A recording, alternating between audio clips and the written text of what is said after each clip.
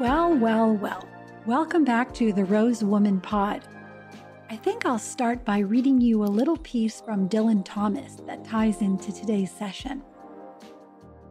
He writes, I could never have dreamt that there were such goings-on in the world between the cover of books, such sandstorms and ice blasts of words, such staggering peace, such enormous laughter, such and so many blinding bright lights splashing all over the pages in a million bits and pieces, all of which were words, words, words, and each of which were alive forever in their own delight and glory and oddity and light. Today's guest, Gina Pell, in addition to being the head of content for a company she founded called The What, one word, The What, at thewhatlist.com, she has been a professional reader, which means she reads a book a day, and she focuses on fiction. And reading a book a day, she has become not only sort of a trend spotter, looking for things that are being written now, but she writes her own lists of her favorite 20 or 30 books twice a year. The other thing that it's done is made her an extreme observer of authenticity and truth-telling in writers and in journalism and other things, and we cover a very wide spectrum of what it means to be a reader and a learner and to be curious and to stay what she calls perennial your whole life long. That in the power of the information and stories available from others is also the power to inhabit our own lives more fully. Please welcome to the Rose Woman Pod, Gina Pell.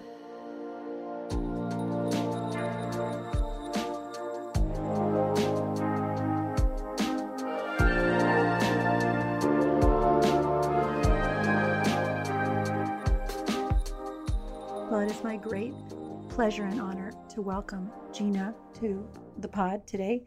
She has so many things that I admire in any human being, a woman or man, and one of those is creativity, always learning. She has coined the term perennial for people who stay fresh and blooming all the time throughout their life. And her eye for beauty, her eye for something that's special is unparalleled. And I just learned in the pre-talk that she shares one of my core values, which is finding more freedom in an embodied reality. So hello and welcome. Thank you, Christine. What a nice introduction. I hope I can live up to that, especially the feeling fresh and blooming all the time. You know that t-shirt that you see around sometimes? Oh God, let me be the person my dog thinks I am. That's how I feel. Exactly. Someone compliments me, I'm like, oh, please, let me be that. We're recording this in the middle of the second wave of shutdown pandemic in 2020. So if you're listening at some point in the future, what it feels like is we had closed down to sort of what they're calling now flatten the curve, and basically limit hospital ICU admission so that there was enough bandwidth in the healthcare field to take care of the ill and to possibly cease transmission or limit transmission. And we didn't do a very good job of that in America. And so now we're in wave 2. And the result is a lot of businesses are struggling. A lot of people have lost their jobs. 36% of Americans couldn't pay their mortgage last month. And I think for the women that I've been talking to, it's causing a lot of inquiry into what they really value and what's on mission for them, and how to take the things that they're already working on and evaluate them. Is this true, or should it be pivoted, or what should I do differently? And that there's a lot of feelings that come with that. So I thought maybe we could start with that. You know, you personally as a beautiful innovator, and you as a business leader and a convener, how has this time hit you? Well, it hit us very hard because we are in the community building business for women, and we have been building women's community for the last 20 years. This is our third company doing that through content and through events. And so in the last, I would say that we're essentially, I'm the content chief and a co-founder of a company called The What, and we make content for women for both personal and professional. And we started having our summits starting 2 years ago, and it was a way for us to stay alive. 2 years ago, actually more than 2 years ago, there were we were in the middle of a collapse of our industry, the media industry. And when we started our company, it's so funny. I feel like my partner Amy and I, Amy Parker, every time we start a company, a major collapse happens. So the first company we started, which was Splendora in 1999, in 2000, the dot-com bubble burst, the first bubble burst, and it was an absolute disaster. Following that, September 11th happened. And we had to figure out how we were going to survive as a digital company through all of it. And we pulled ourselves up by our bootstraps and just we hustled to survive during that. And then our second company, the 2008 economic collapse happened, you know, and we survived that through a lot of hustle and hard work. And then we started this company, and in 2015, and then there was the whole media spiral, followed by the pandemic. So, Yeah, just to pause there. This has been, we're about the same age. So the yeah, dot-com burst, 9/11, the mortgage collapse, hmm there has been very little stability throughout our careers. These are structural questions that have hit all of us. And if you have any kind of a complex relationship with stability, sometimes I felt like, what can you count on? It's not the banking system. It's not the VC world. The technologies are changing faster than I can keep track of. So this, even as we progress in the conversation, even really raises a larger question about how do we respond when the outside world is chaos or unpredictable, if not hmm chaos. Well, I feel that we have Amy and I thrive in chaos, and I believe that that's the reason why we are entrepreneurs, is because we're attracted to chaos and trying to make sense of chaos. So it doesn't surprise me that I actually feel panicked, a healthy amount of panic. We're not totally in denial, but also energized by the chaos and by the Mm. uncertainty and trying to problem solve our way through it. So we talked before in the pre-interview about all the books that I read, and when things get very stressful, I try not to drink too much wine, but I do read about a book a day, and so reading and creativity really helps me get through these crises, and trying to figure out what we're going to do next as largely an events company, and now we're going to switch to digital. It's going to be interesting. But we started our company back in '99 as a digital company, so that's in our DNA, and now we're going to return back to it's full circle, really, going back to where we started. Back to digital, away from live events. hmm Yeah, Oh, but I it's love your actually live what I events. prefer You know as what? as, Here, as a I digital think everybody entrepreneur. needs to know this about. You did an event and you brought all the furniture from your house over so that we staged elegantly and artistically. It was so beautiful in San Francisco a few years ago. I don't know. Were hmm you in the middle of moving? Was that like on hmm a, yeah. Well, it was partially I just so happened to be in the middle of moving, but also it saved us a lot of money, and we were bootstrapping that event. Uh, I never wanted to go back into the events business, but it was it was a way for us to physically connect with the people who followed us, and so we started in 2015, and by 2018 we had about 100,000 people in our community, and we hadn't really seen them face to face. So we had our first event, and it was something like somewhere between 300 and 400 women came. It was beautiful. It was very difficult. We didn't make any money, but it was beautiful, and it was nice to see all women coming together and to see the ways that women support each other. I'm actually making T-shirts right now that say "Lift up, uplift," and that's really the feeling that we're always trying to strive for, and what we see in our physical events. So now we're back to square one, and we're going to try to have to do this online, and we're going to have to figure out how we're going to do that. I know something miraculous and innovative will come out of it. Can we go back to what you're reading? This Oh yeah. idea that, first of all, anybody reads a book a day. I love you. I love you. I love you. But what do you find yourself drawn to? What are you reading this summer? Well, my beat is fiction, so I write two fiction lists a year, usually with my favorite picks between 20 and 30 fiction books in spring and in fall. So I only read current fiction right now, Hmm. and that's because I review it. So that's my beat. And I was a literature major in college, and I always thought that I was going to be a novelist, but instead I'm just a master reader, I guess. I don't know. Maybe The the book will come soon, but um, what I've been reading lately, I read. It's not on purpose. It just so happens to be what's on my list. But I read a lot of female authors. I've read this year. I think I have 25 books on my list, and only maybe two or three male authors hmm. made it onto the list.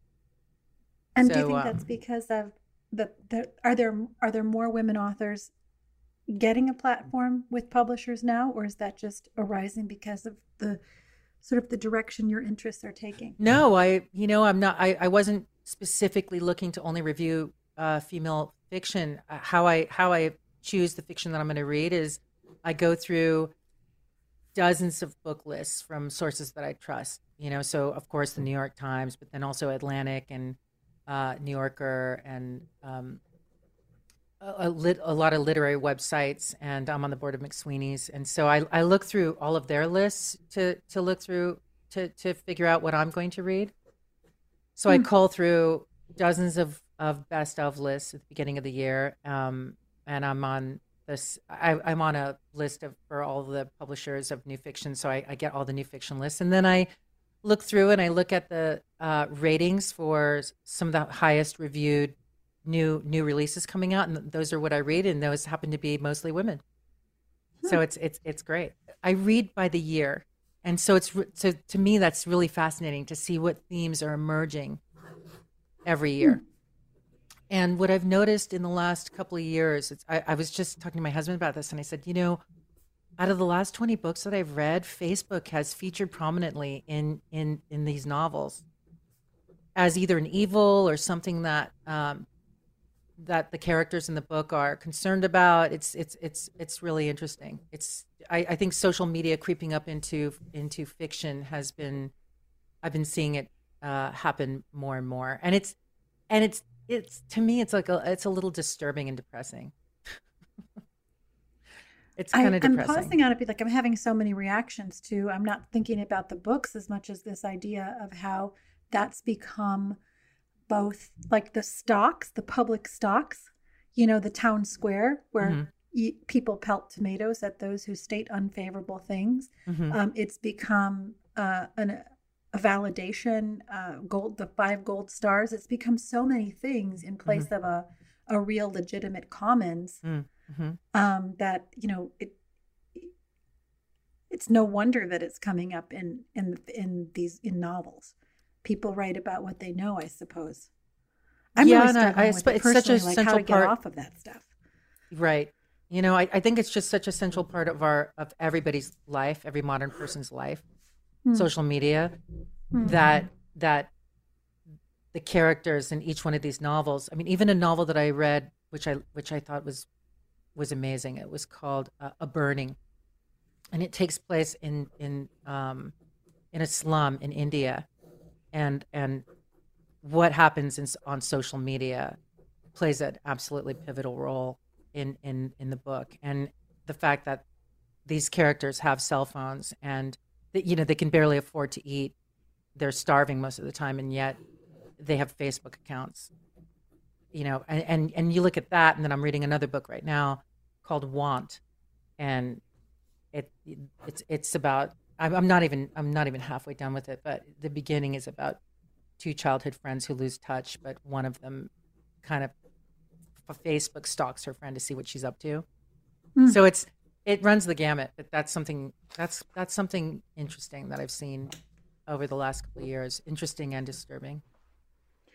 Mm-hmm. Just on that subject for a minute, on the social media itself, do you Mm-hmm. think people, or or in general, do they modify their offline behavior in anticipation of how it's going to play on social media?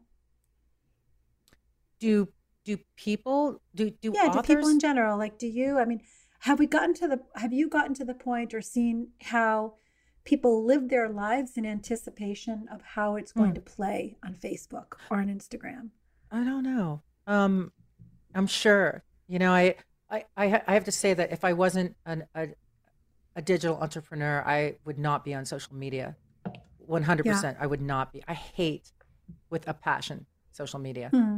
Hmm. And I resisted for a long time joining Facebook, and then it was back when I ran my first company. My employees were saying, you have no choice but to get on.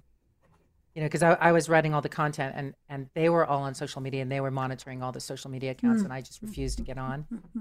And so I was pressured to get on because I had to, because we're a brand. And it took me a while to get into Instagram, and to get on there and to understand how to use it and how it works. And now I love it, because most of what I Instagram about is I'm Instagramming about other things. I always thought that it was about Instagramming your meals and showing everybody all the fabulous things that you're doing. But now I know how to use it so that I like to use it. And I used it to talk about the books that I read and the things that I'm Hmm. paying attention to, other people's things. Yeah, Um, you're very good about elevating other people. There is such a charge around this, like I hate social media with a passion. Let's just mhm. stay there. Can you put your finger on why? Because I don't like people knowing what I'm doing all the time. And I also don't like I like I said at the beginning of our interview, that I love your mission about freedom, and I feel that to have true freedom is to show up exactly how you are, however you happen to be. And social media is about showing up with your best face forward. And I just philosophically hate that.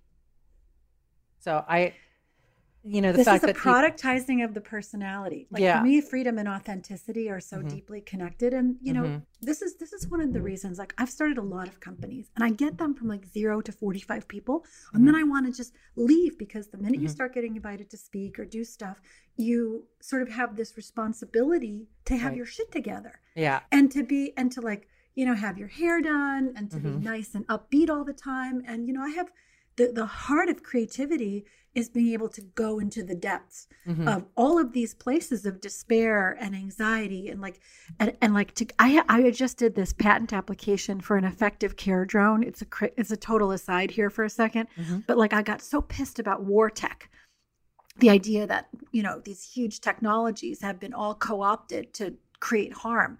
And so I was really like obsessed with this idea, and finally I said, well, what if I flipped it and I went into peace tech? Like how could you use each of these inventions for Mm. peaceful means, and started Peace tech. I designing it. like that. Peace tech, I tried to invent. So I took the drones that were used for attack and made them effective biomimetic care drones.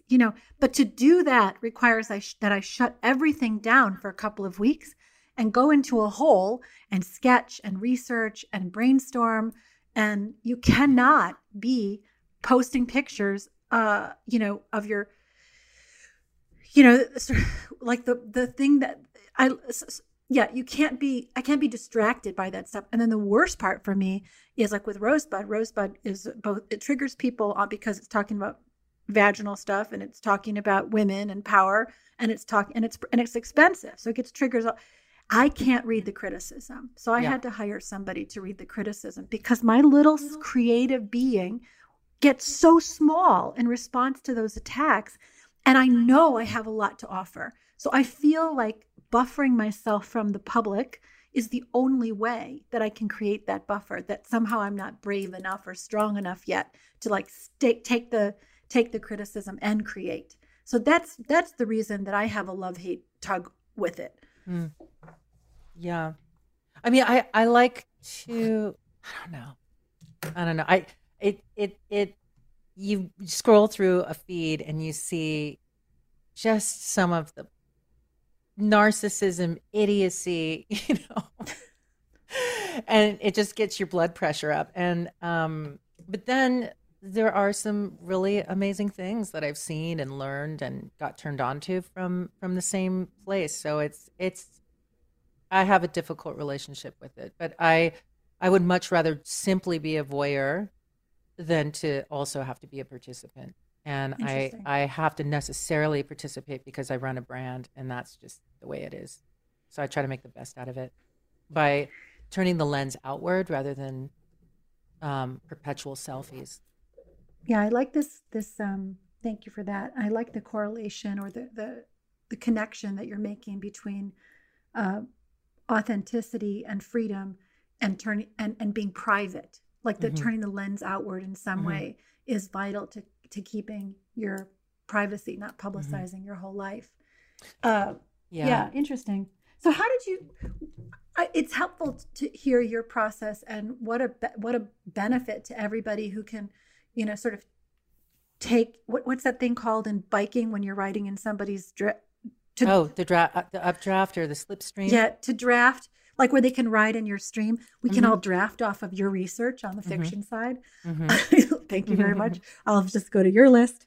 I'm reading weird stuff right now. I've been reading a lot of things about people who have been pioneers who spoke truth to power and then Mm. really got, a backlash from the society. I'm reading mostly nonfiction though. So I'm the book A Plague of Corruption, which talks about why America doesn't trust science anymore, is Mm. because there have been so many corrupt interactions between the FDA and industry and falsified data, taking and putting scientists who identify things that are problems and then uh, snuffing out their research and silencing them through all means possible in order to protect profits. And that this pattern over the last 30 years has caused such a distrust in both the scientists and the government's regulations, whether it's the FDA or the CDC, that we now have this perfect storm around the pandemic and how to restore trust in science. But the book itself tells what could very easily be fictional thrillers about what happened to these researchers over the last 30 or 40 years who found things that weren't that science didn't like, or that industry didn't like. Sorry. So that reads like a novel to me. And I'm Mm. reading also about the first female sexologist in America, Ida Craddock, in Mm. the 1890s.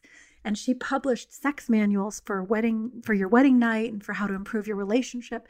And she was imprisoned multiple times Oh, for brother. smut. And and that the law that imprisoned her, the Comstock law, was named after this guy Comstock, who was the postmaster general, and he persecuted her personally, like he just had it in for her, and that law is still today what sort of sat behind the persecution of the early gay rights movement, where they were mailing one magazine, the early gay men's magazine was under this same law. And how much of our history and where we are today is still um, stemming from things that have been on the books for hundreds of years. But she's really inspiring. I think a lot of this stuff could be novelized. There's so many little uh, beautiful, inspiring characters in history that don't make the headlines. Dig them out, and suddenly there's like, I get so excited about that stuff. So Those sound like good books, especially, the first book that you were talking about, just we have a distrust. It's so ironic that we have the technology to verify anything, right? But right now, mm-hmm. you there's distrust with the press, there's distrust with science, there's distrust with every single thing that you see or hear, possibly because of technology, right? So there's now new technology where you can fake videos and fake. I mean, it's just like I feel like future generations are not going to trust anything, even things that they see with their own eyes. They're not going to this trust it. this is a I was sitting and having a conversation with two middle-aged white guys who are both very successful in finance and banking. And they were talking basically about how they didn't trust the government and they didn't trust the banks. And I Mm-hmm. was like, just pause for a moment, look around this table. There are six of us, and we're all doing fine in this system. And Mm-hmm. if you believe that if we all believe that these systems have deep corruption, then what do you think is happening on the fringes where people don't have insider knowledge of how those systems work? It Mm-hmm. only has to be worse. And so this question of is it possible to restore trust? And if so, how? And if not, what happens? I love this idea that people become more and more inwardly referential, that they're like, does this feel right to me? Do I know this person? Do I have a history with this person? And that requires somewhat of a return to intimacy, to local community, to local governance. Like I see a lot of people who are disillusioned with federal politics, trying to look for a lever where they can re-enter locally. These protests do it, going to city council meetings. People who've been completely disaffected are re-engaging locally. And there's something sweet and promising in that. I think. Well, I hope so. Because I tend to go on the optimist side. Well, I think maybe that is where hopefully, maybe that is where it will come from, a return to trust on a very local level. But if you look what's happening with I'm on the board of Center for Investigative Reporting, and if you look what's happening with our local newspapers. Well, for people who don't know about that, can you talk a little bit about the center, what it's doing, and this trend that you're saying that there, there was ProPublica, there's some other people that are trying to counteract the commercialization of reporting.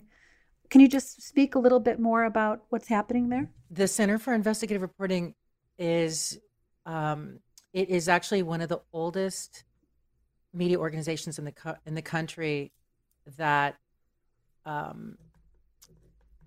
let's see, how do I talk about the Center for Investigative Reporting? Well, they're now called Reveal, and you can find their website at revealnews.org. They have a website, a public radio program, a podcast, and the Center for Investigative Reporting gives us real, true investigative journalism. So I don't have anything against bloggers, but you can't just rely on a blogger aggregating other people's information and putting it up there as news. And so I think what we were talking about right before I got cut off was about how newspapers around the country have gone under. They've either been consolidated or they've gone under. Something like 1,400 local newspapers have gone under. And what happens when you have local newspapers going under is that local media has typically been the watchdog for what's going on with local government. And when you take that away, things can just run wild and rampant, corruption, and no one's watching. So I joined the board of Center for Investigative Reporting because they set the highest journalistic standards. They win Peabodys. They shine a light on injustice and protect the most vulnerable in our society. And the more we can funnel attention and money to real investigative journalism and not just read what people are tweeting about, but actually having journalists put the time in to investigate a story. I mean, just think about how that's going away. It pains me. There's something about the time element and not being addicted to the news cycle that is both important on the supply side of the fact finding and being willing to follow a story for a long time. And it's also important on the demand side. Like I, as a consumer of news, have to disenroll myself in the daily news cycle and to look for and listen for the longer arc truths and put patterns together there.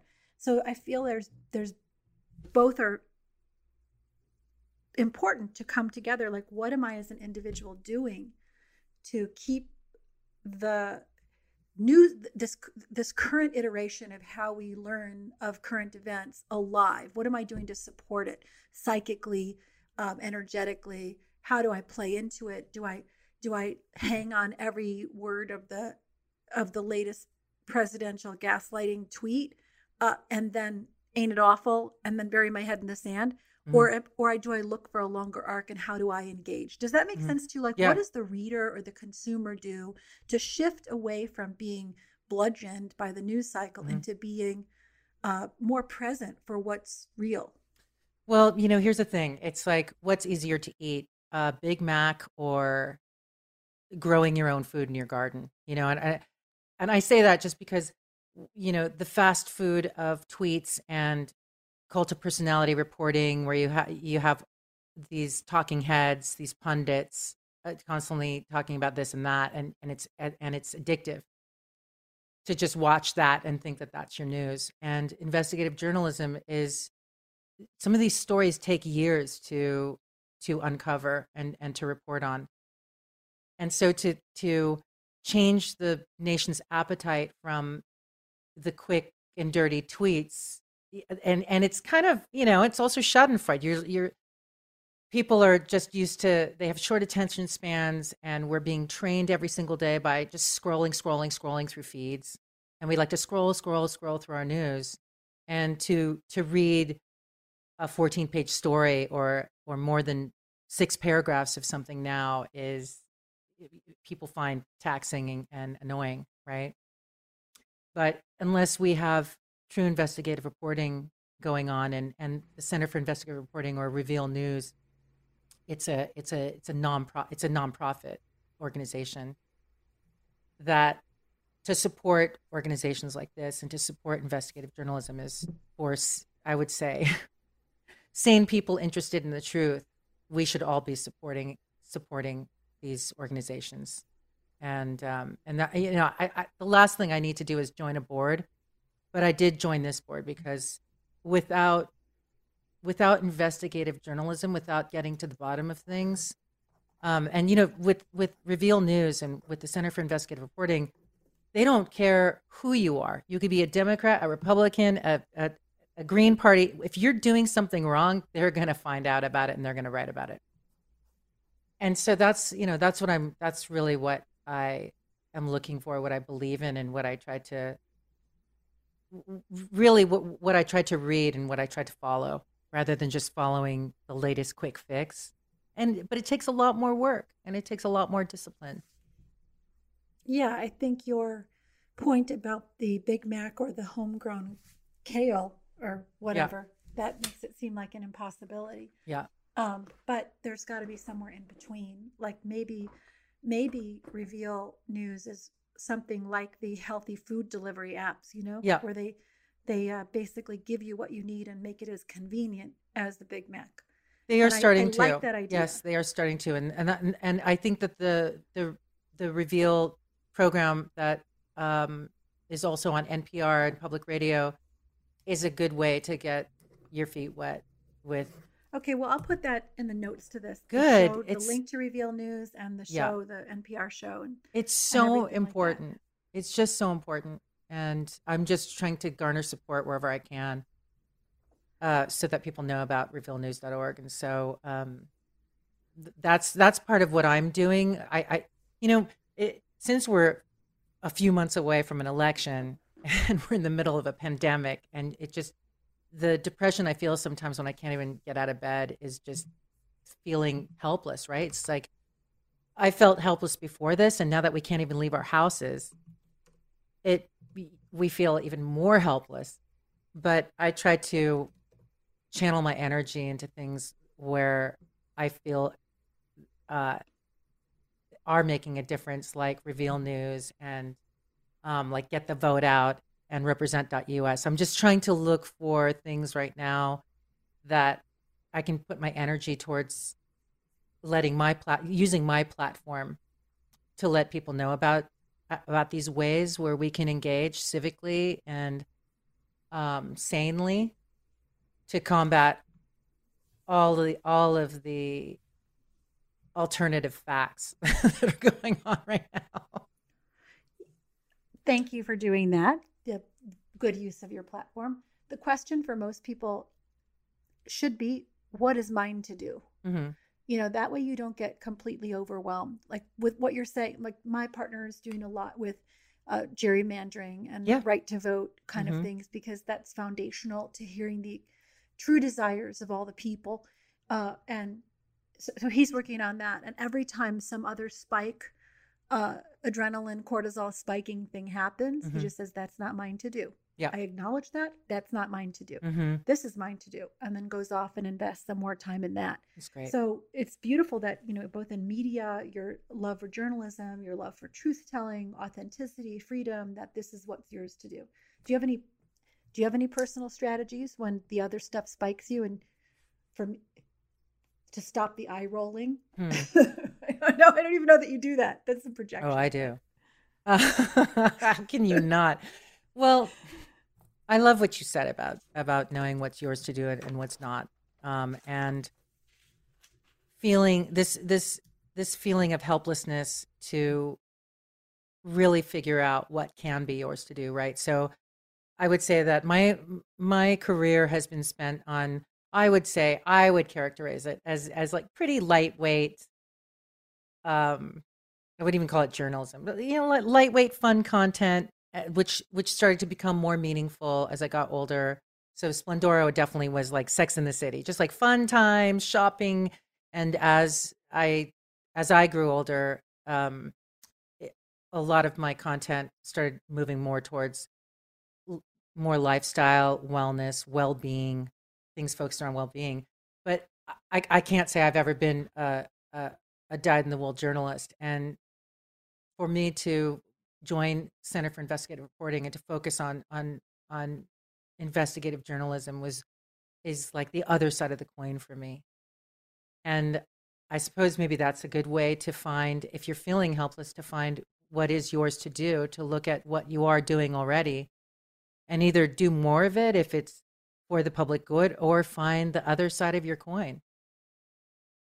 So you and I were talking in the beginning.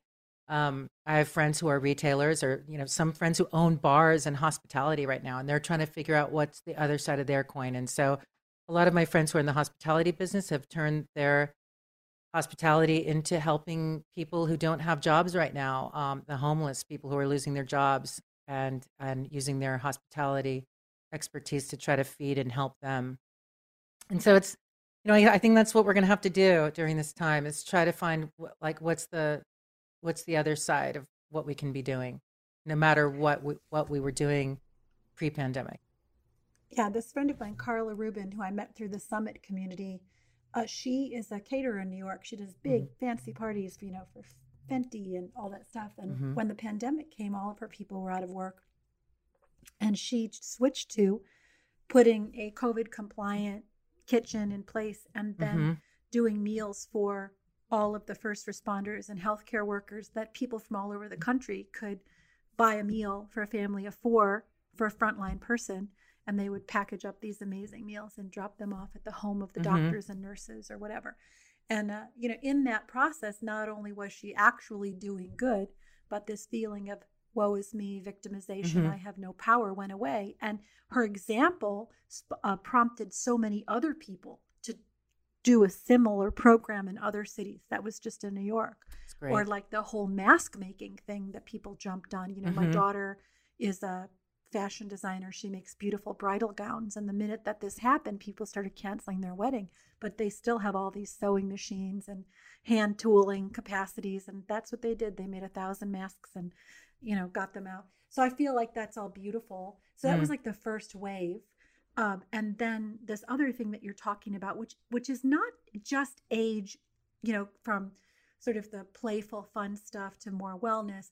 I feel that journey you're talking about also mimics what's happened in the collective consciousness in America in the last 20 or 30 years. It's like we were kind of goofing off in the 90s and the early 2000s. And then it sort of turned into like, maybe we should focus more on some wellness and larger arc infrastructure things. And now the conversations are much more fundamental about what is a person, what is a citizen, what is our value, what is the relationship between freedom and responsibility to one another, what is justice, is all this stuff that I was having fun with or building my personal wellness on built on a foundation that can sustain itself, or do I have to turn my attention elsewhere?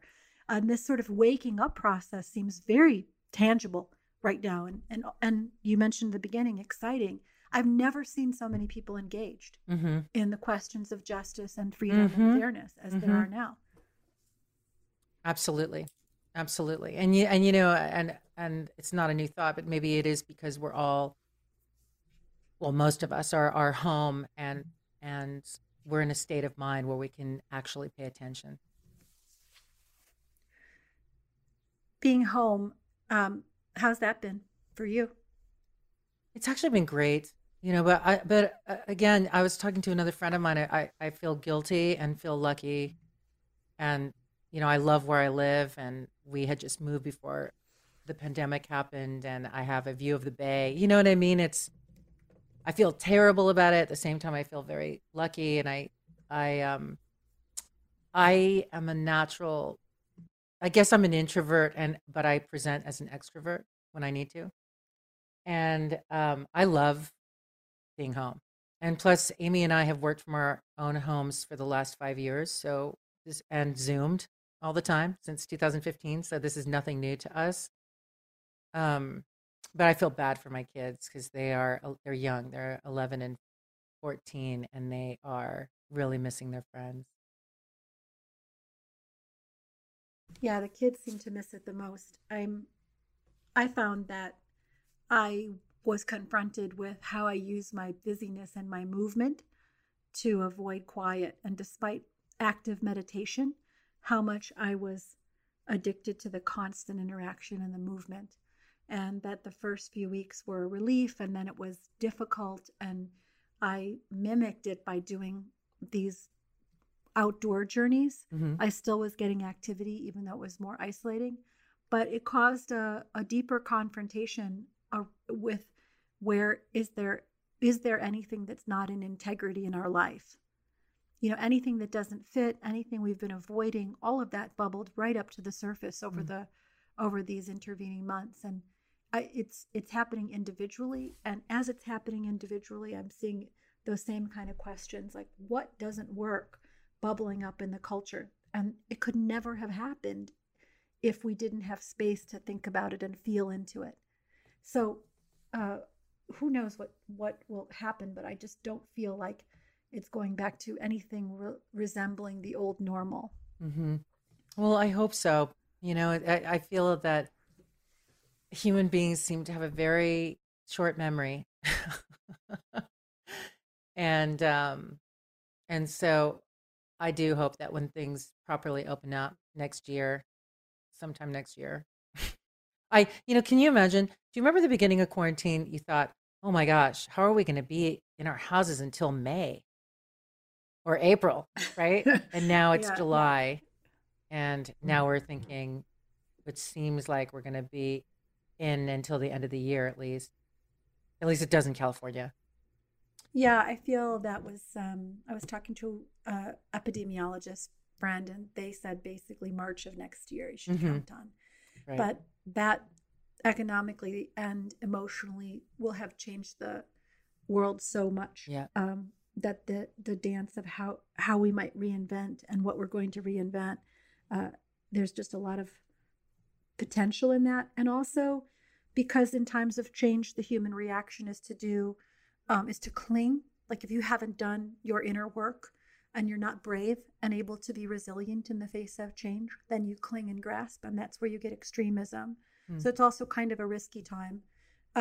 So I'd like to just talk a little bit more around this idea of creativity and sourcing solutions by being in a learning mode Mm. that we started with. The where you said you're reading a book a day, and Hmm. it's a lot of fiction, and the fiction is pointing you toward trends in the society, and Mm. also insights into the way humans function. And so, what would you recommend for others who want to live in sort of a more curious, creative, open manner? Well, I always say when I used to give a lot of talks about what it means to be a perennial, that's a term that I coined back in 2016. I wrote a very small article called Meet the Perennials, basically coming up with a neologism to describe a group of people who share a mindset of growth, learning, um, understanding that things will be back. Even if you're having a down period, it will be back, and you basically choose. when you're going to be back. You're not going to, it's not about now you're 65, so you have to retire. You don't follow a track. It's it's a self-selecting term, perennial. And to my extreme surprise, the article went viral, and continues to. It was translated to 11 languages. It was written about something like 60 different times over the last 4 years, and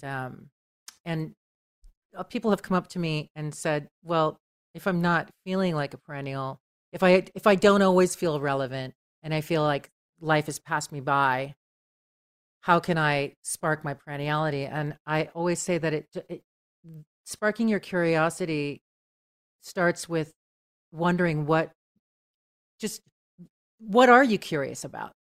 Everybody is curious about something. It could be something totally inane, or it could be something deep, but to write down 10 things you're curious about. For me, I think it was right before I started the what.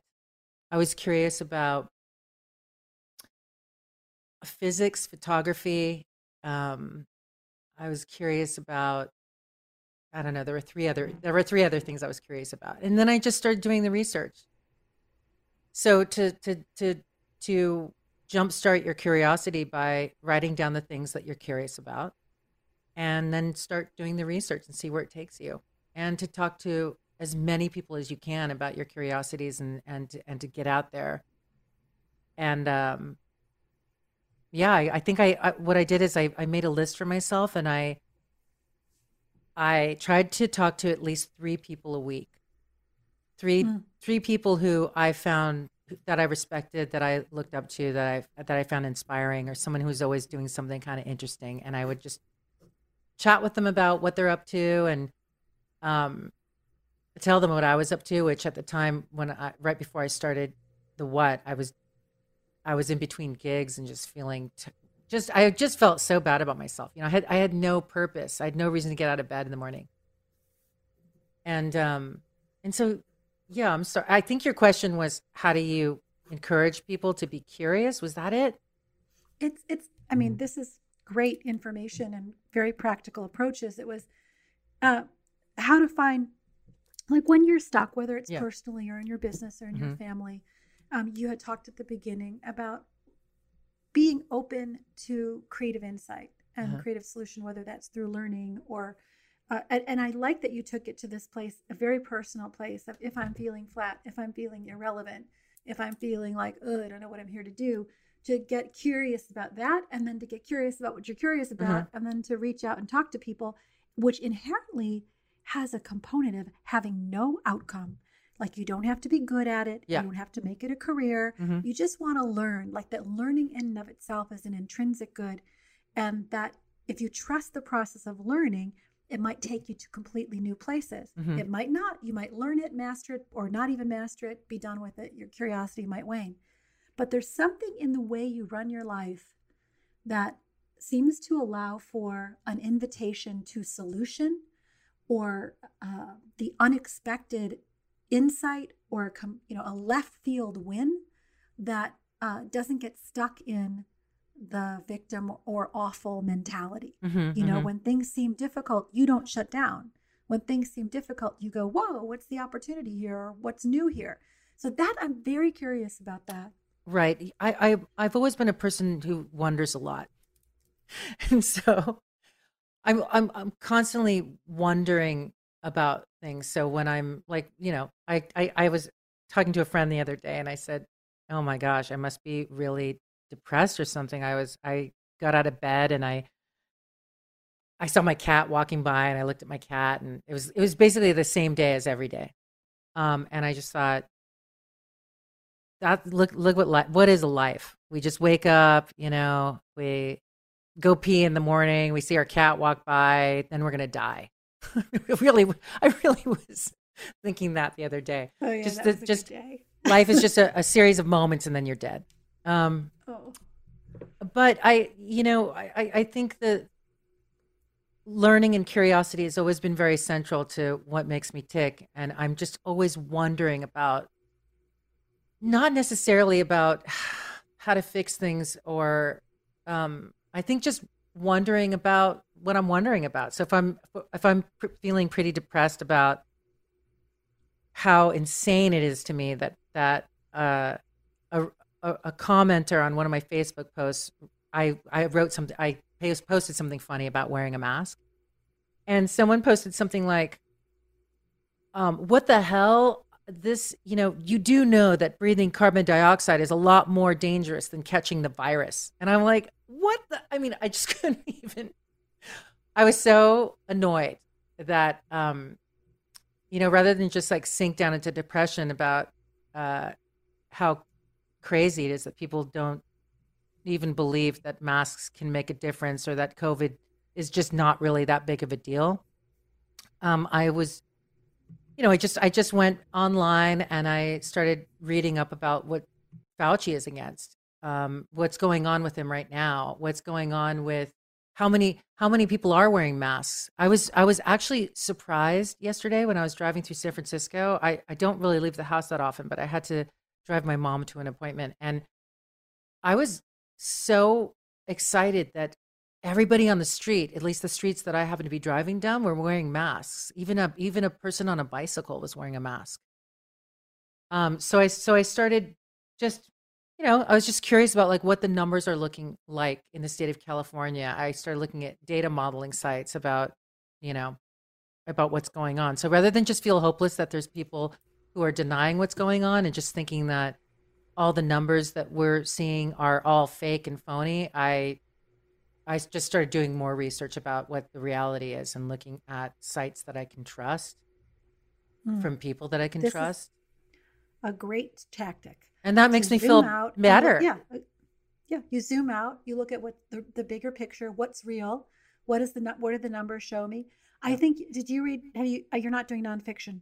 I recommended this book to someone else. It's called Humankind. It came out in April, Oh, and okay. it's a revisiting of all of the studies that say that humans are basically corrupt and unkind, and that all the kindness disappears when we hit crisis. Oh my. It says absolutely not. Look, goes back to the original, investigates the original data behind things like the Milgram report, What and was says that? that the researchers presented it falsely. That was the prisoner study at Stanford. Oh, Remember right. that? Where Uh-huh. and basically chapter by chapter breaks down all of the arguments of humans being um, basically on the verge of unkindness at the first touch of chaos, and says that's absolutely not true. Oh, I right. think So you'll that was like like it. about ruthlessness, right? Yeah, yeah, Mm-hmm. ruthlessness. And said that was totally engineered. And when the researcher later was confronted with the engineering, he said it's the most popular psychological experiment in modern history, Mm-hmm. and the most copied and the most referenced. And I'm not going back on it now, Oh, but the brother. actual data doesn't support it. So, but then we internalize these views of human nature. So, to your point about like somebody's a fringe activist, counter mask activist, and they're getting a lot of attention. Mm-hmm. But what is the reality? The reality is most of our friends are wearing them. Mm-hmm. If you're out in public, people are being very respectful. They're social distancing. They're doing their best. And that reality is not only gives you a more truthful version, a more realistic and fact-based version, but it also shifts the way you're able to respond when you see these edge people. So that's a great tactic. I wanted to also make another recommendation to anyone who is experiencing this sort of, let's call it Gina's cat day experience. On Gina's cat day, when she's like, what's the point? We just pet our cat and nothing else happens. I read Kate Zambrino's Drifts. Have you seen this? It's a novel that came out, I don't know, relatively recently. And she's supposed to be writing this novel for like 7 years. She's under contract to write this novel, and she just can't do it. And so all over her house are post-it notes. And she basically sits there and she does the same things every day, waiting for the novel to strike her. But that's the whole novel is and the deeper she goes into the minutia of her everyday life, the more you get to know her, and she becomes a real person. And so the other thing is like sinking into what if this is all there is. Like Mm-hmm. there's a novel called The Peregrine, which is just a novel about a guy who watches a bird, and he watches the bird every single day, and he knows the bird so well by the end of the novel that he becomes the falcon. Mm. You know, and this question of do the what if that is all there is? Mm-hmm. You know, our direct experience and our enjoyment of the small things, the big things, the reality of our own life, and all we're doing is reflecting it back and appreciating it. What if there's nothing to do? So Kate Zambrino, I forget who wrote the Peregrine. I'll find out. Anyway, books, books, books. Those sound like great books. They're I took one of my COVID things. Look, I'm a writer. I'm not a great writer. I'm a decent writer. I'm also a writer that has never studied. So unlike you, like I haven't done any literature classes. I just am self-taught. And so I decided to take a writing class over this period. And I found, I had read an article in the Paris Review called "The Bread is Over, Fuck the Bread" by this amazing woman, Sabrina Mark. And I went to her site to read more of her stuff. And it turns out she's having this online class. Only 8 people. I sign up. We get in there. We get our first assignment. And and we're supposed to read everybody else's work. So you get your assignment, get the work, go and read their work. The other people in the class's work is amazing. So I go stalk them online. They're all like professors of literature. But the inner cult of writers who love words and who love writing is so tender. And it's a whole nother universe to enter into. So that was what I was curious about. And in the process, like I felt so humbled about what it would take to become an excellent writer and just to bow down to their skill and to take their tips and hints. But the humility of like seeing what true expertise looks like was really refreshing. It felt so sweet to surrender to that. What an amazing class. Yeah, she was amazing. Yeah. There's one woman in the class who was grieving. And so she went to rent a house in rural Virginia, like way deep in the woods, and where there are bears, and the only other people who come are like weekend experts from the CIA, and they come out on the weekends to get relief from their day jobs. And so the rest of the time she's alone all the time. And talk about a cat day, you know, sort of her. So she's writing these stories, sitting alone in this house, and all of these details from being in the woods and being with nature are there. But the other thing that's in all of her writing are these narratives and small stories of all of the friends and people who come to her mind. So even though she's alone, she is more with people than most people I know who are with people. So that to me is also like this, the beauty of solitude, the beauty of being sheltering in place is there's so much still alive of others in us all the time. And who are you summoning? My teacher, Thomas Hubel, says that every person has a virtual IP address in time space. And that every time you think of them, you're like, bing, bing, pinging their IP address. So like every time I think of Gina, I'm like sending a little of my consciousness and energy to you. And it's the same way towards others. And that in that way, they're made real and they're made permanent in us. And it collapses time space in a way. I love that. Pinging someone else's IP address. That is beautiful. And that this piece of this, like just to tie it back into the journalism thing, is like when you are continually pinging some gaslighting news thing, that's where you're sending energy also. And so how do you, like, part of the reclaiming of our individual power is to choose what we're going to consume and where we're going to send our energy. Yep. So I'm going to make a donation to Reveal News and send more energy to things. Oh my gosh, that is unbelievable. And then we're going to publicize this and put our energy towards creativity and learning and positive solutions, and having faith in our fellows that we all are longing for the same kinds of things: acceptance, security, love, creativity, and that we're not as different as some of these divisive forces would have us think. I love that. I thank you. That's so wonderful. It's just, I've been talking to several board members, and we were just trying to figure out how can we let more people know about the important work that we do at Reveal News and by the Center for Investigative Reporting. And it's just been difficult, especially during the pandemic, because people are just running scared, freaking out, holding on to their eggs, and so it's great. It's great. I did not mean to talk about this today, but it's great that we did. Hey, could you put in the chat also the link to your book lists? Yes, you know what? So far, I have my old book list from last year, but I'm publishing my new one next week. Oh, perfect. And for now, I published episodically on Instagram the books that I'm reading. So today I talked about a book that I'm reading about the environment that I finished about climate change, which I loved, and it was fiction. And it was called The End of the Ocean. I just love that book. And it's a book that toggles between two stories. One about a 60-something Norwegian environmental activist who goes, it's so fascinating because she talks about how she just feels totally invisible as a 60-year-old woman. And so because of that, she takes advantage of that by wreaking some pretty big havoc by throwing some icebergs like off a ship. She goes completely unnoticed and sailing her boat away. And it toggles between that story in 2017 or 18 or something, and then with a story in the future about a man and his daughter in France running from war, famine, and the result of a climate disaster in France, and that there are these countries called the water countries that are the only countries that are viable.